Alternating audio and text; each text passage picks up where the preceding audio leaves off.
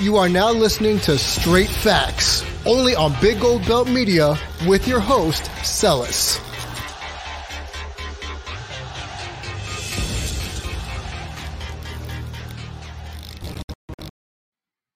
We're back at it again on this Sunday, 7th for the draft, but only got two quick topics today on this quick Sunday morning, but two very important topics.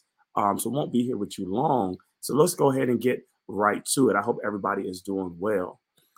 First, March Madness Final Four. And let me talk about the women's side for a quick second. I know we haven't talked a lot about the women, but the women need some shout seeds and things of that nature, pull up some upsets, because that shows great of women's sports. Now, I coached girls basketball for a long time. And when I tell you that, to me, in my opinion, as a former girls basketball coach on the high school and middle school level, even at the varsity level, women's sports is so exciting because the way they play the game of basketball, sports in general, is a lot of strategic thinking. And when you get a chance to coach up the thinking aspect of what the girls can do, a lot of things can go forward for what happens with these girls. So just shout out to the women's sports and their March Madness too, because they deserve the credit of having a great atmosphere in their sports too. So once again, shout out to all the women in their Final Four. Now switching to the men's Final Four, we got two more games that's coming today. St. Peter's versus UNC to go to their spot in the Final Four, and then Kansas versus Miami. St. Peter's, of course, a 15 seed. This might be the first time ever the 15 seed, I think, has been this far and even goes to the Final Four. And then Miami goes to Kansas, but not goes to Kansas, but plays Kansas to see if they can make the Final Four. Now, don't forget Jim Larranaga. He knows how to take underdogs to get to the Final Four, as he took a George Mason team all the way to the Final Four that had a great run. And one of their biggest or most biggest upsets of took George Mason against a UNLV team led by Rudy Gay, and they beat him, I think it was in double overtime. So that was one of the best college basketball games of all time. So if I made a quick predictions today, even though I'm a UNC fan, I think UNC will get St. Peter's.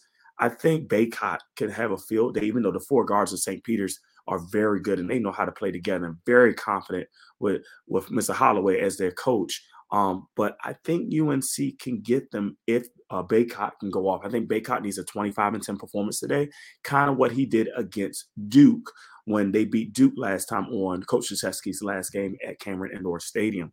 I think Kansas will beat Miami. I think Kansas is just a tougher, strong team.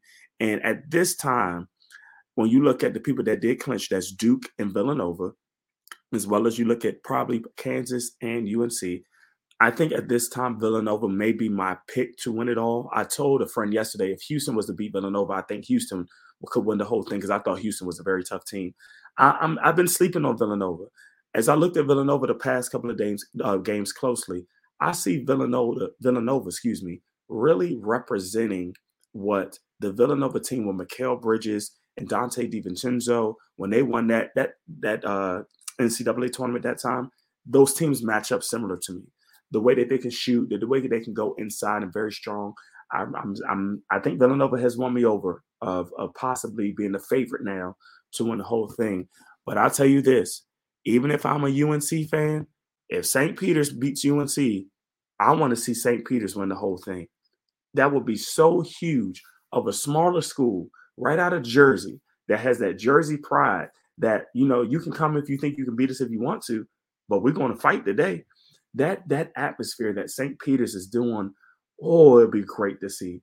I'm looking forward to seeing that at 5:05 Eastern time on CBS. But if they can do it and beat UNC, and even though I'm a UNC fan, hats off to you, St. Peter's. I want you to win the whole thing. You guys have the mojo, the stamina, the things that I think that the ego. I don't want to say ego in a bad way. You guys have that. You guys got that. You got that fire that can win the whole thing. So I think that's something that's going to be good for you as you go through today.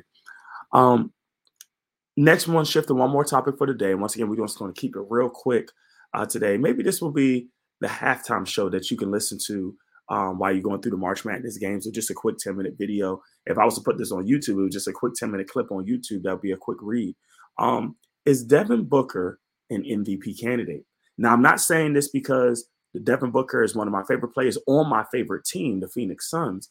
But this has been a huge thing that came out this week when Isaiah Thomas had tweeted that Devin Booker should be an MVP candidate, and why is he not getting the recognition?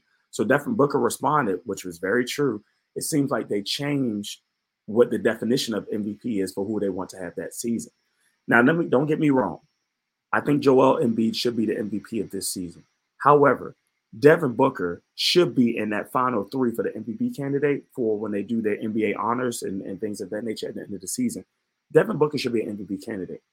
Now, I'll be honest, when it came to recovering from the finals loss against Milwaukee last year, where I was there in attendance with the Phoenix Suns, I was very hurt, and I was not excited about this season coming in. I felt like it was finals or bust or championship or bust, and to be corrected. I knew the Suns would go through their thing. We started out 1-3 in the season. I'm like, okay, we'll see how things go. But then the Suns went on a tear. Chris Paul got hurt. DA got hurt, DeAndre Ayton. But Devin Booker was there. Even Devin Booker got hurt for a little bit. But this team got 60 wins. And sometimes when they didn't have any of their big 3. And I'm like, this team is good. This team is good.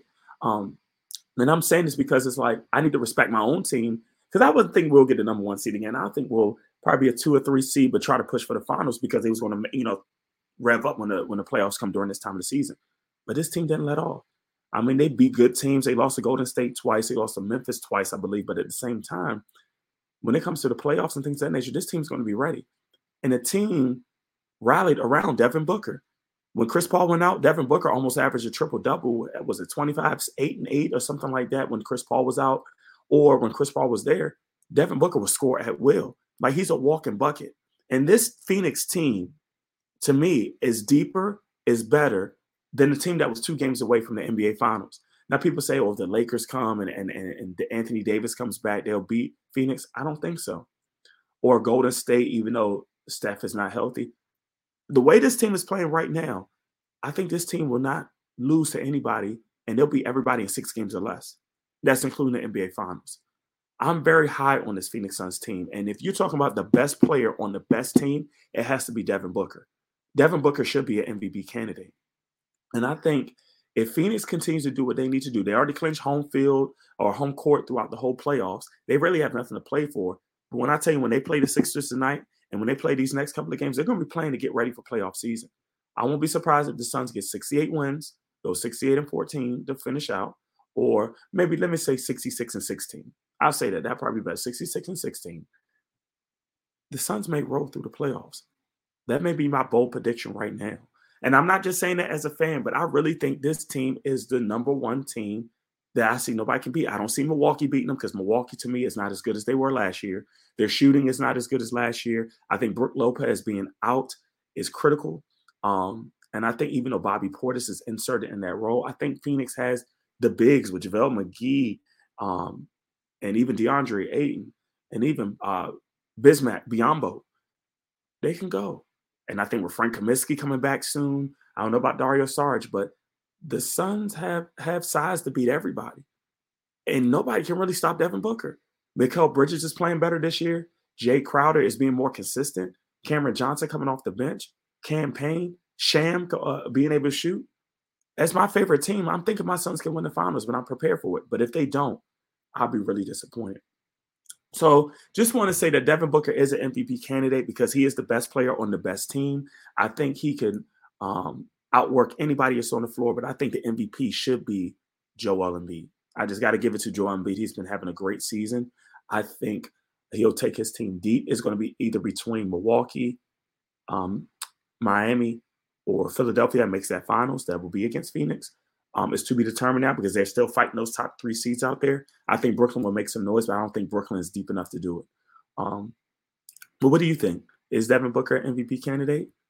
Tell me your thoughts. Going back to the March Madness, do you see North Carolina, St. Peter's as an 8 or 15 seed? Could they go all the way? Once again, just want to give y'all some good quick tips today on this quick Sunday morning. Check out some games. As we rev up, we'll get to more time as far as NFL playoffs and things of that nature, and we'll get through it.